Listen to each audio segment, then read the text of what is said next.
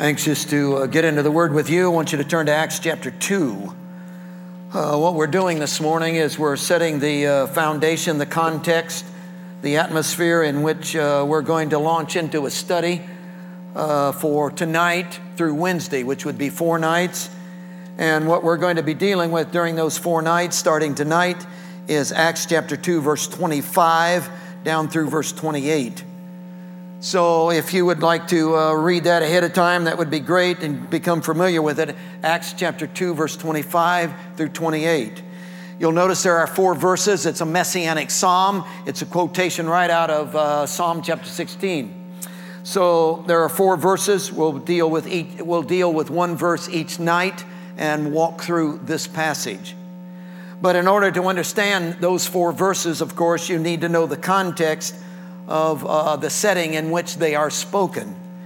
And of course, chapter 2 of the book of Acts, actually all of the book of Acts, all rest on the whole idea of Pentecost. The outpouring of the Holy Spirit, the new covenant coming into being. And it was a great occasion. It happened 50 days after the Passion Week, the Passover day, and the crucifixion of Jesus. Pentecost actually means 50, so it's 50 days after. And it was a great celebration because it was a celebration of the law. In fact, they called the celebration of Pentecost the joy of the law. Now the whole thing is shifted and moved into, and on that day, when there was the final climactic moment of the harvest physically and the giving of the law, now we have the outpouring of the Spirit taking place on that day, which is phenomenal symbolism. So all that God is wanting to give you is found in this Pentecost event. He gives it to us in 4 verses. There were 3,000 to 5,000 Jews hanging around saying, what on earth is going on? Because 120 had just received this experience. And this 3,000 to 5,000 Jews who had been coming to Jerusalem expecting God to do something great were thinking that this was probably the great thing God was going to do. And they looked at this group who was speaking in their languages, 15 different dialects, looked at this group and asked the question in verse 12, whatever could this mean? And again, there's a verb left out in that statement, and it's the verb to be. So it's the sentence, it's the question that asks, whatever could this mean to be to my life? Meaning, how does this affect me? What does this mean for my spiritual experience? What's really going on here? You'll notice in verse 14 that Peter is moved upon by the Holy Spirit, stands to his feet, and says, I'm going to explain this to you. And he does it in the form of a sermon, which I think is really exciting. And it's a long sermon, which I really think is exciting.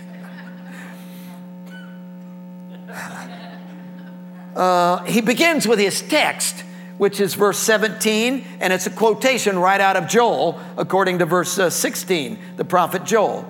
And he quotes Joel chapter 2, verse 28 and following. And in our passage, of course, it's verse 17 down through verse 21. When he gets done giving his text, he moves into the body of his sermon. Now, the body of his sermon begins with what we call a proposition. And again, the proposition is the whole sermon reduced down to 1 sentence. And most people wish we'd give the 1 sentence and shut up, but we never do that. So the whole sentence, the whole sermon is found in verse 22, 23, and 24, which is 1 sentence. It's a long sentence, I admit that, but it's Peter's proposition of giving explanation to Pentecost. Now, everything he's going to say in the sermon is traceable back to this 1 sentence. It sets the perimeters for his explanation. So we're not going to talk about baptism. We're not going to go off on any rabbit trails. We're not going to talk about church polity. We're not going to talk about any of that stuff. Everything he's going to talk about in the sermon is traceable back, and we'll talk about what's going on in this 120. I'm trying to explain it to you. And he begins with this proposition. Let me read it to you. Verse 22. Men of Israel, hear these words. Jesus of Nazareth, a man proven by God to you by miracles, wonders, and signs, which God did through him in your midst.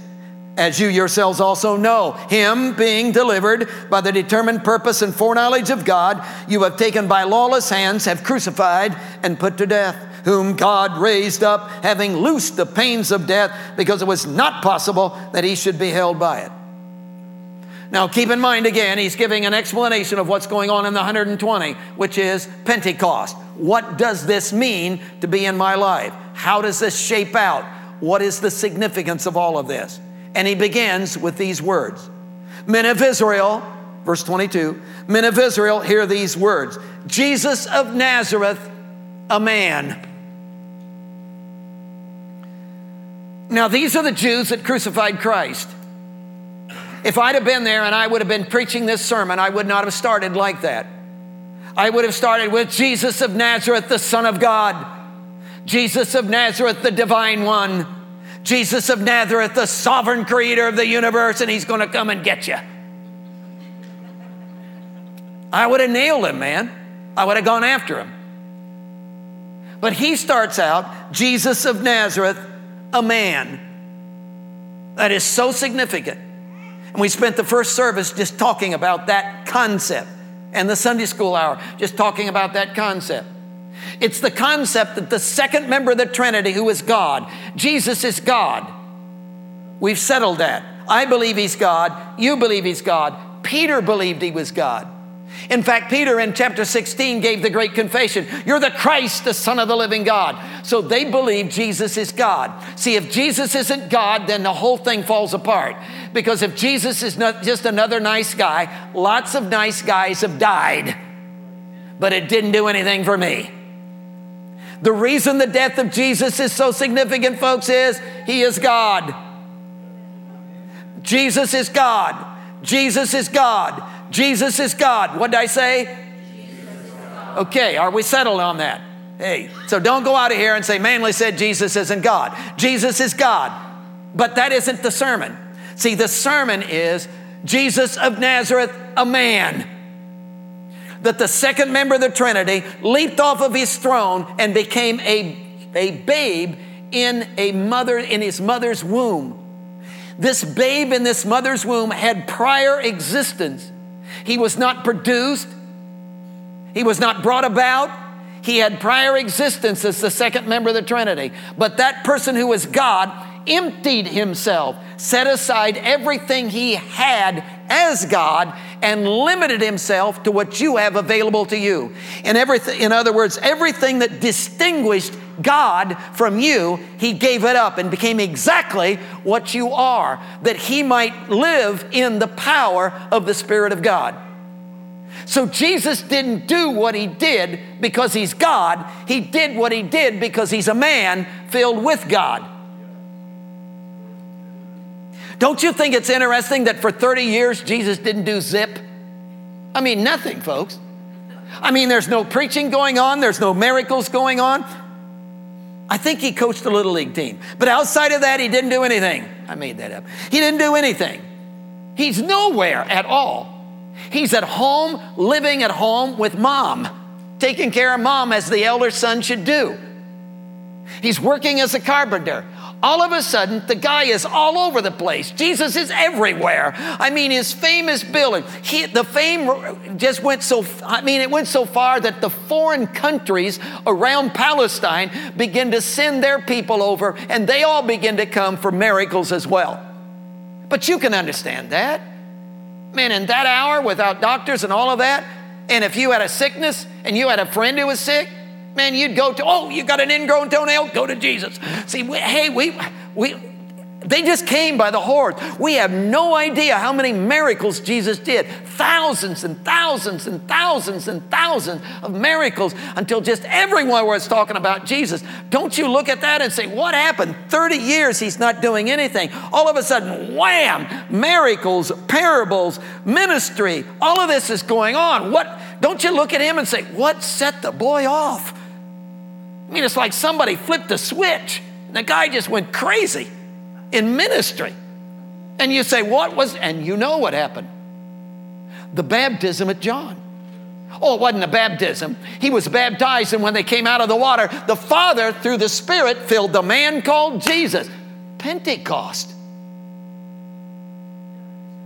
Pentecost. Pentecost. Wow. And Jesus got this in his life. And everything that happened in the ministry of Jesus, he didn't do because he's God, although he is God, but he did it because he was a man filled with God. Now Peter stands up and says, oh, I want to explain to you what's going on in 120. Jesus of Nazareth, the man, is the proof of it. The same thing that was going on in Jesus of Nazareth, the man, that you took out and crucified, the same identical thing that was going on in him, that's now going on in 120. They got it too.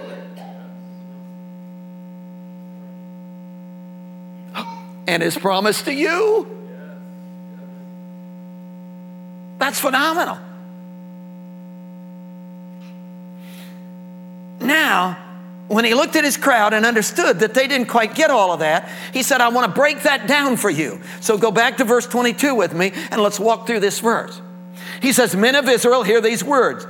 The explanation for Pentecost is Jesus of Nazareth, a man proven by God.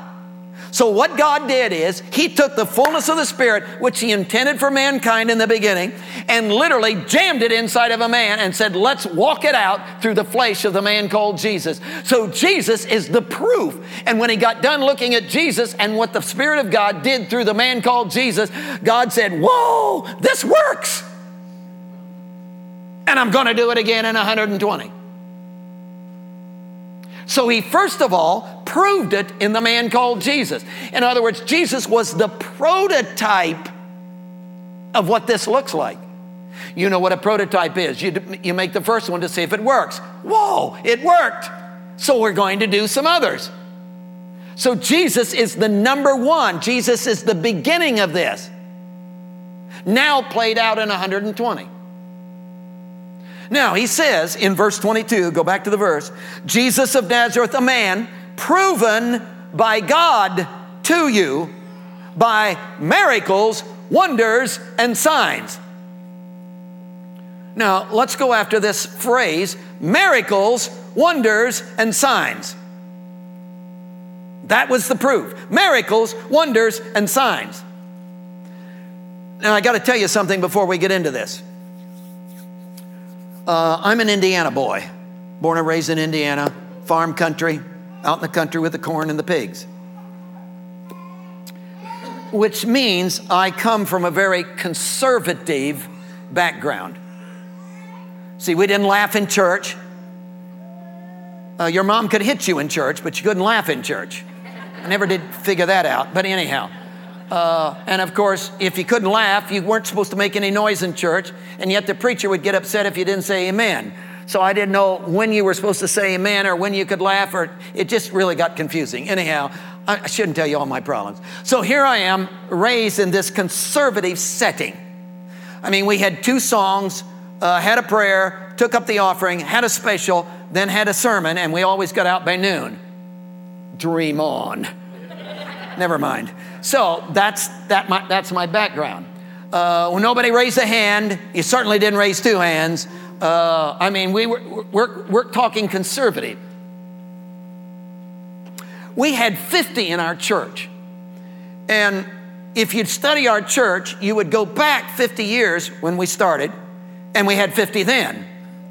So we still had 50, and I never could figure out how we did that, except I guess we had a committee, evidently, because we had committees for everything. So you had a committee that studied the situation, said, oh, you're going to have a baby. You're going to die. You guys have a baby. So, you know, it was that kind of a deal. So we always had 50. That was the only thing I could, anyhow. So I'm trying to tell you, we had a very conservative. So when you come to me with my background and say, miracles, wonders, and signs, I go, ew. See, I'm not interested. See, I like the bulletin.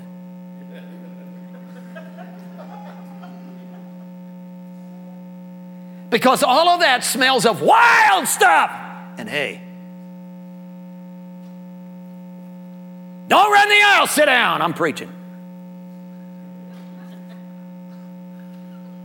Are we on track here? So I looked at this, miracles, wonders, and signs, and said, oh, brother. What on earth am I going to do with that? Because I'm not even interested.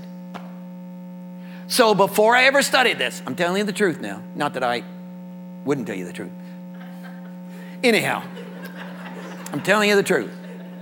When I studied this, before I studied it, I said, Jesus, whatever this means, I don't know what it means, but whatever it means. Now, I'm not interested in what the Baptists say it means.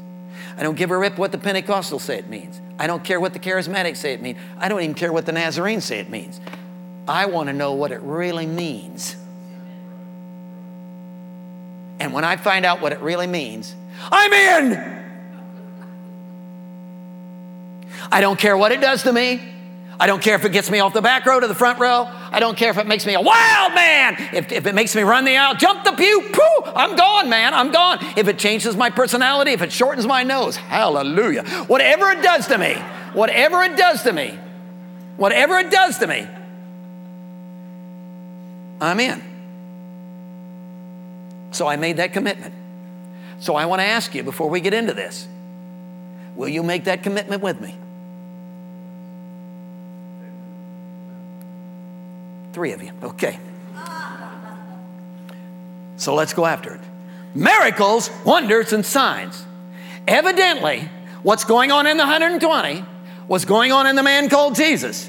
And what was going on in the man called Jesus was the fullness of the Spirit of the nature of God living within him, which produced miracles, wonders, and signs. And the proof of the fullness of the Spirit was the miracles, wonders, and signs. So what is miracles, wonders, and signs? I found out it's a phrase. Wonders and signs. At first I thought wonders and signs probably was two different kinds of miracles. In other words, Jesus did wonder miracles and sign miracles. But I found out that wasn't true. I found out it's a phrase. It's used over 30 times, a little over 30 times in the New Testament. 9 times in the book of Acts. Wonders and signs, signs and wonders.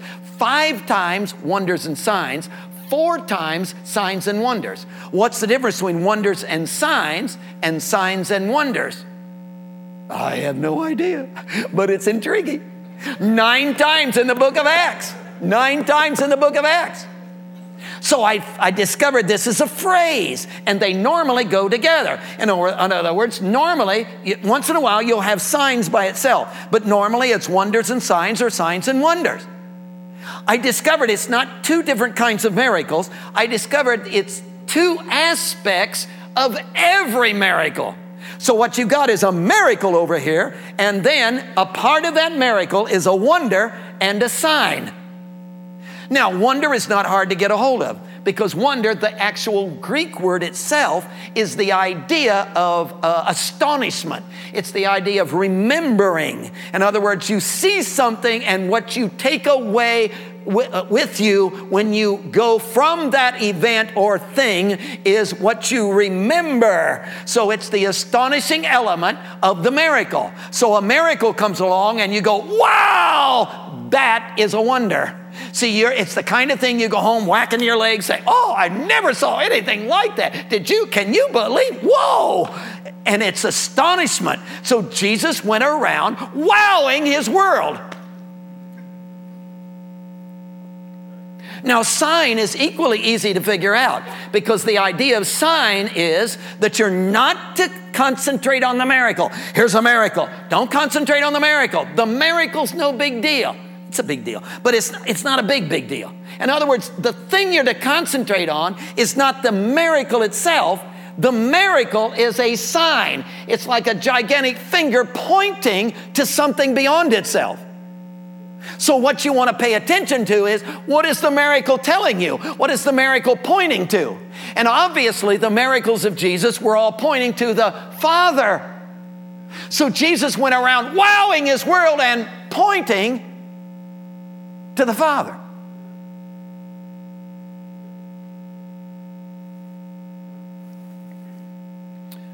Now, everything I just told you is validated by the miracle idea. Now, the miracle idea, the word miracle, is the Greek word you're probably familiar with.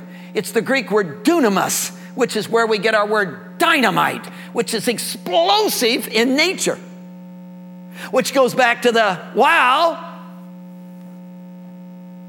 out of the miracle. We on track? So you got this miracle. By the way, the word dunamis, translated miracle, is used 117 times in the Bible. Only 12 times, I think it is, 12 times is it translated miracle, which means miracle, this thing must be bigger than miracle. See, when you say miracle to me, I think in terms of walking on the water. I think in terms of blinded eyes made to see. I think in terms of crippled people walking. Those are miracles. Nobody's belittling that. But in the Bible, there's miracle refers to things way beyond or different from that. Let me give you an example. For instance, in Jesus' day, kids were nowhere, meaning they had no rights. Children, they were nothing. They were property. In other words, you could get up in the morning, a Jewish father could get up in the morning and say, we need some extra money, sell that kid. And he could sell his own kid into slavery. And nobody's going to come and get him. Nobody's going to, challenge him. No, it's his kid. He has a right to do with his property what he wants to do. That was the culture. A Roman pagan could get up any morning he wanted to, grab a hold of the heel of his newborn babe, throw it against the wall. Nobody's going to come and, come on. He has a right to do that to his property. Children, which is why you can understand in their culture, the disciples are standing at the doorway saying, get out of here, kids. Because that was their culture, the way they thought. Jesus was different. He rebuked the disciples and said, hey, step aside, let those kids in here. And all the kids came in and he blessed them, put them on his knee, and he blessed them. And he turned to his big-time disciples and said, you better become like him or you don't even get in. Where did Jesus get that idea? He didn't learn it from his culture. He didn't learn it from Sunday school. He didn't get it from the preacher, the rabbi. Where did he learn that? It's a miracle. Wow. Well, that's not walking on the water. I got that. That's not blinded eyes made, but it's a miracle. So Jesus didn't just go around wowing his world and pointing to the Father by walking on water. There was this whole attitude thing. He's hanging on a cross saying, Father, forgive them. What? That's not normal.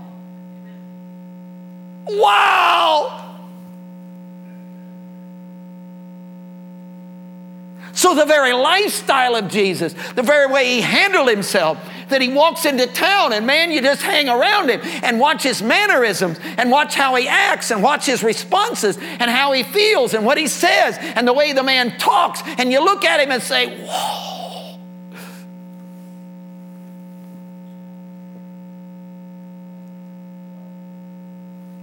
Now the word dunamis is really interesting. This is not hard, folks. The word dunamis, which is the word miracle here. So Jesus did this dunamis thing, which wowed his world and pointed to the Father. The word dunamis, there's another Greek word, not in the passage, but it's a parallel word. It's the word ischus. I really like it. So you got dunamis and you got ischus. Now here's the difference between dunamis and ischus. Ischus is a focus on the resource power itself. Dunamis is the explosive action of the resource. Example. When I first got up here, you looked at me and said, wow, look at those muscles. Look at that chest. You guys are nasty. Look at that chest. That boy could bench press 400 pounds. He's got ischus. Now, I'm not bench pressing 400 pounds. I got ischus.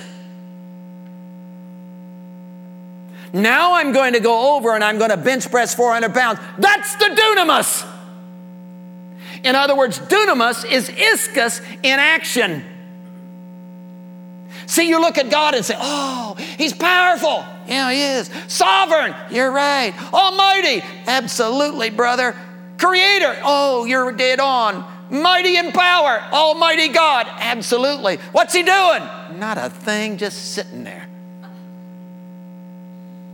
That's ischus. Now that power is on the move.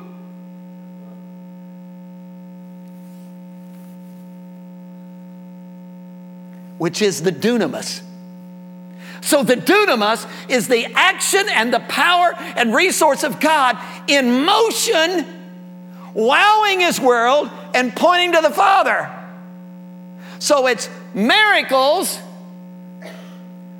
wonders, and signs. Now watch this. Turn a page back. Just turn back one page. It's a verse you've memorized. It's Acts chapter 1, verse 8. Jesus is not ascended. Pentecost hasn't happened yet. He's with his disciples 40 days in his resurrection appearance, and he tells them at the last day, they don't know that, he does, but it's the last day, and he tells them about, hey, you've heard of the promise of the Father, the fullness of the Spirit is going to come. That's what this is all about. And he said, just hang tight, go to Jerusalem and hang tight until it happens. And then he goes down to verse 8 and says this, but you shall receive power when the Holy Spirit has come upon you. You shall be witnesses to me in Jerusalem and Judea and Samaria and to the end of the earth. Now back up. Verse 8, you shall receive power. You know what the Greek word for power is there? Dunamis. So he says to the disciples, go to Jerusalem, hang out, man. What's going to happen? You're going to get the dunamis. So they all went to Jerusalem, hung out, and then 120 are filled with the Spirit. Peter stands up and says, I want to explain to you what's going on in the 120. They got the dunamis. And what's the dunamis? It's the ischus of God in action. It's all the resource of the divine person that's in action through the life, spilling and producing and sourcing the life. In fact, the example of that is Jesus. So all the resource of God that's in Jesus, producing the life of Jesus, wowing his world and pointing to the Father, has now come and filled 120. And it's promised to you.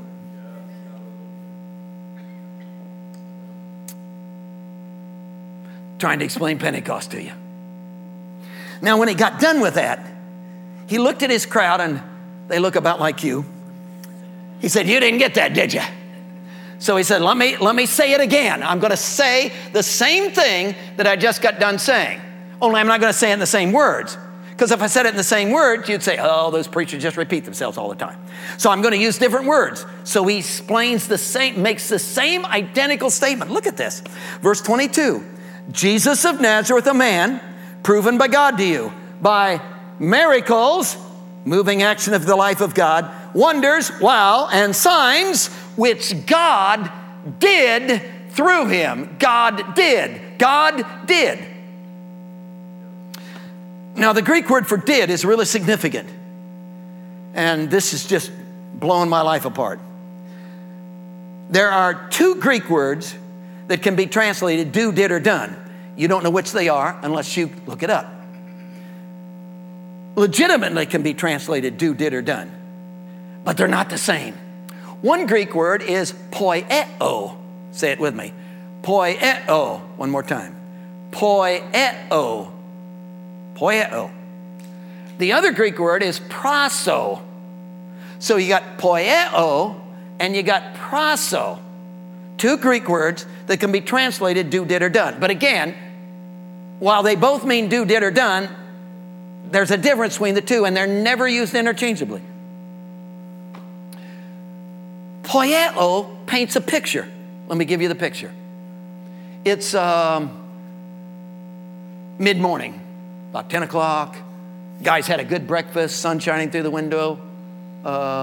He's relaxed, dressed casually, no schedule that day, nothing pressing. He's got the whole day off. Soft music playing in the background. Again, casual. He's got his canvas there. He's got paints. He's got his brush. He's an artist. And the creative juices are flowing in him. And he's just not breaking out in a sweat. Hey, there's no pressure. He's just dipping his brush and casually stroking the canvas, dipping his brush, stroking the canvas, and he's just creating this masterpiece. The creative juices are flowing within him, and it's so easy, it's so casual. It's effortless. He's just, and this beautiful painting is just on the canvas. And you run up to him and say, oh, how are you doing that? He says, I don't know. You say, oh, could you teach me how to do it? No, go to Walmart, buy the number thing. See, he's an artist, and it's this,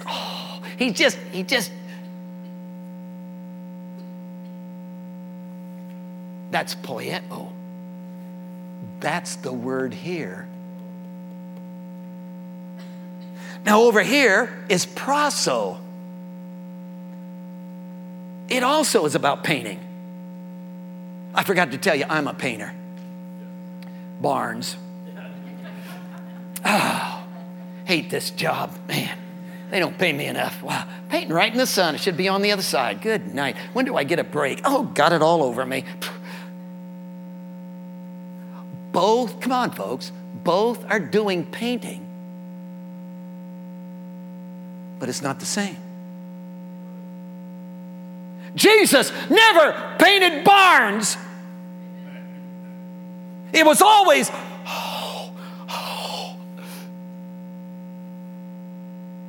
And there was this creative flow of the life of God within the man called Jesus that just painted this masterpiece of the face of the Father. And it was never, well, listen, preacher, I've been in the church all my life. Well, you old barn painter, you're going to die and go to hell. Well, no, man, I paid attention to half the sermon, so slept through most of it, but I've been on the board for 50 years. Come on, guys. This is not about doing the right thing. This is not about biting your lip. Okay, I won't do that anymore, brother. This is not about, this is not about, well, I count to 10. This is not anger management. What happened in anger management class? I got angry. No, that's barn painting. Well, what's going on in 120? Oh, what's going on in 120 is the same thing that was going on in Jesus. What was going on in Jesus? The Father turned his resource loose in the man called Jesus, and there was this poieoing going on, and Jesus just went around and painted this masterpiece of the face of the Father. It was like he just couldn't help himself. It was just like it flowed. It was just like,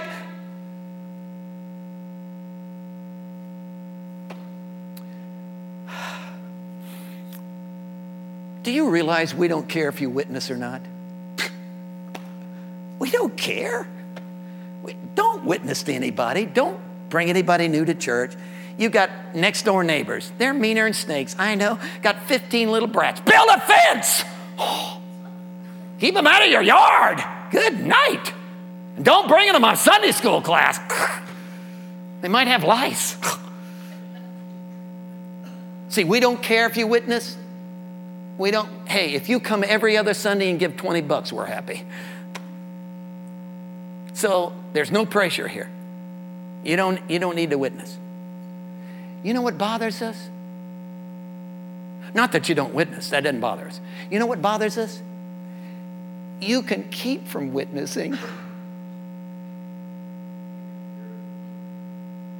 See, there isn't something down inside of you that says, I can't stand this. I just can't stand this. I'm not winning anybody to Jesus. I can't take this. My neighborhood is all died and go to hell. I got a neighbor with 15 kids, and there are little brats. Hey, and I built a fence. I'm tearing the fence down. Hey, you little brats, get over here. I got milk and cookies for you. I'm taking you to church. See, I just can't stand this. Because I got this.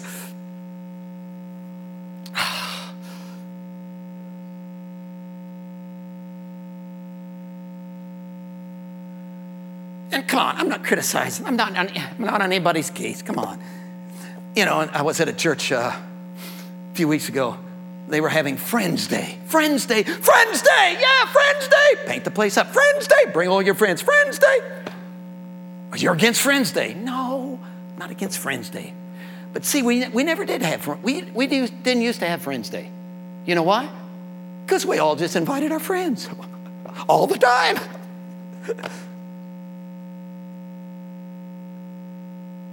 We were just always after somebody. Why? We had this thing inside that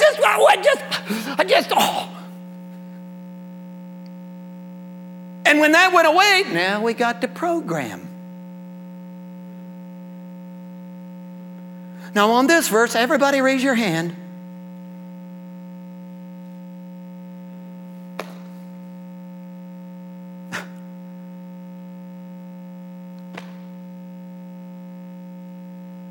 See, I'm sick of programmed religion.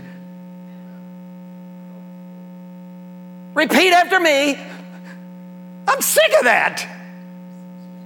See, what I want is a spontaneous inside. Can't help myself, man. I'm tired of biting my lip and counting to 10. What I'd like to have is a Jesus who would come and get inside of me and do something so powerful within me that I don't have to bite my lip anymore. It just kind of, whoa.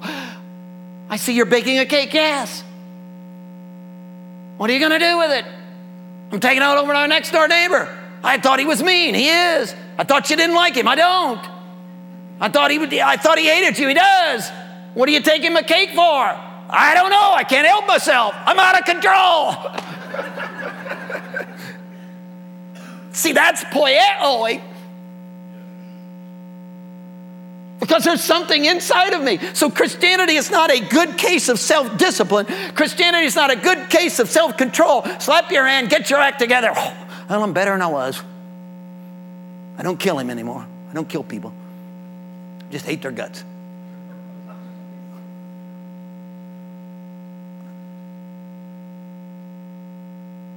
See, I'm trying to explain Pentecost to you. The new covenant. What's going on in 120? Same thing that was going on in Jesus. What was going on in Jesus? Oh. See, there was this ischus, this movement, this dunamis of the action of the ischus of God, which is rolling through Jesus, wowing his world and pointing to the Father. And Jesus was just poieoing the face of the Father on the canvas of his life until we looked at Jesus and saw the Father. He was the visible image of the invisible God. Whoa. Now again, see, you could say, well, I could live like that if I were like you, preacher. See, I just, if I didn't have a real job, I have to work. And you preachers, yeah, you're right. I didn't want a real job, so I became a preacher. So, yeah, and I just can study the Bible. And if I didn't have to live, if I didn't have to go to my job, if you weren't married to my wife, it's that kind of, yeah. Did you notice what he said? Look at this verse. Jesus of Nazareth, a man proven by God to you, by miracles, wonders, and signs, which God poieoed through him in your midst. You know where he did this? In your marketplace, man. See, God didn't do this through Jesus in the mystical heavenly realms. God did this in the midst. Jesus became the carpenter to build your back porch, and you were peeking through the window and watched him when he maced his thumb and God poieoed through him. See, you took him out and nailed him to a tree, and what happened? God poieoed through him. So this was not done in a vacuum. This was done day after day after day in the midst of the crunch and crisis of your hour. Trying to explain Pentecost to you. Well, what's going on in that 120? What on earth happened? Oh. Peter stands up and says, let me explain it to you. What's going on in them is the exact same thing that was going on in the man called Jesus. Same spirit that's now in them is the same identical spirit that was in Jesus. What was inside of Jesus, making Jesus Jesus, has now come to in them to remake the life of Jesus through them. So the source of this thing, the very essence of this thing that indwelt Jesus is now indwelling them. And guess what? It's promised to you. So the same Spirit of God that flowed through the life of Jesus, wowing his world and pointing back to the Father, that poieoed the life of God all over the canvas of the life of Jesus, has now come to indwell 120, and it's promised to you. Now, folks, don't look like you look. This is not a finger in your face. This is a people. Do you know what we got a hold of here? Do you know what we could be? Do you know how we could live? Do you realize that the crunch you're under, the kind of depression, the kind of the defeat, the kind of, well, I wish, the kind of, all of that kind of stuff, do you realize that there is a resource far beyond? Do you realize you can be the person you ought to be? You can live like you ought to live. Victory can be yours.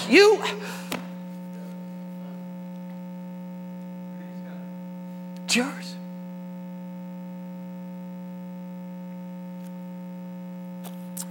Jesus, I am so sorry, God. I've lived beneath my privilege. I've wallowed in my defeat.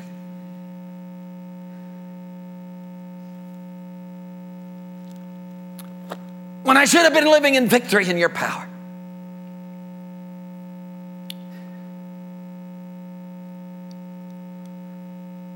I've asked you to take your resource, God, and change circumstances in my life so I wouldn't feel the pressure. But I've not turned your resource loose in the inner gut of my being so that you could flow in and through me to change the way I think and feel and operate, and you could express yourself through me. See, I've used you.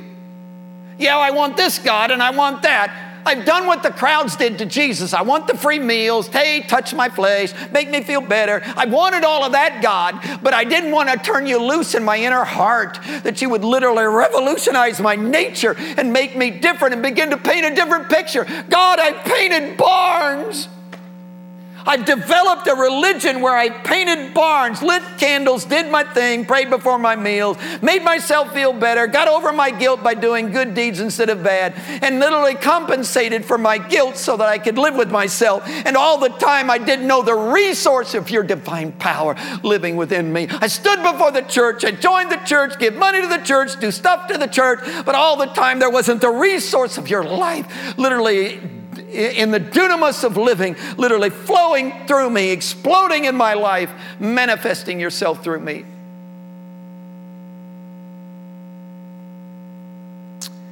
Forgive me. Forgive me.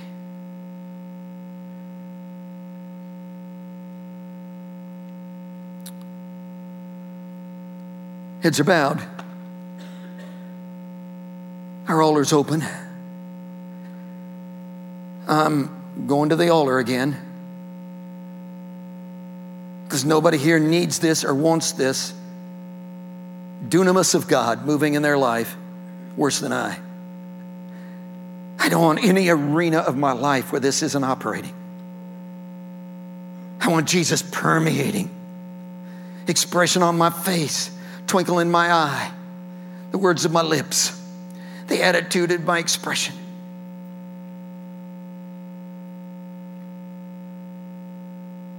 I want all my body drives to come under his control.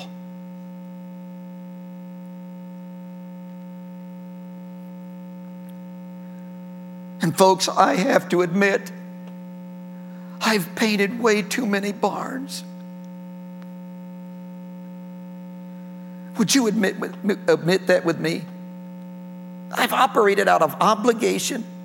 Well, I should. I'll feel guilty if I don't. I don't really want to, but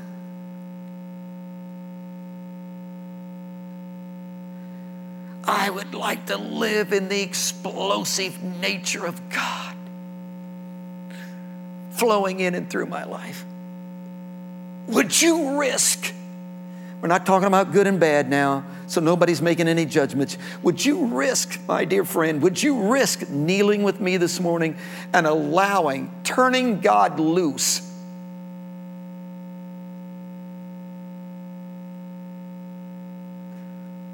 to explode through every arena of your life, to manifest himself.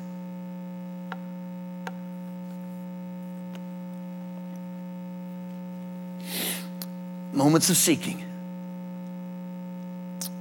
Want to seek with me? Altar's open.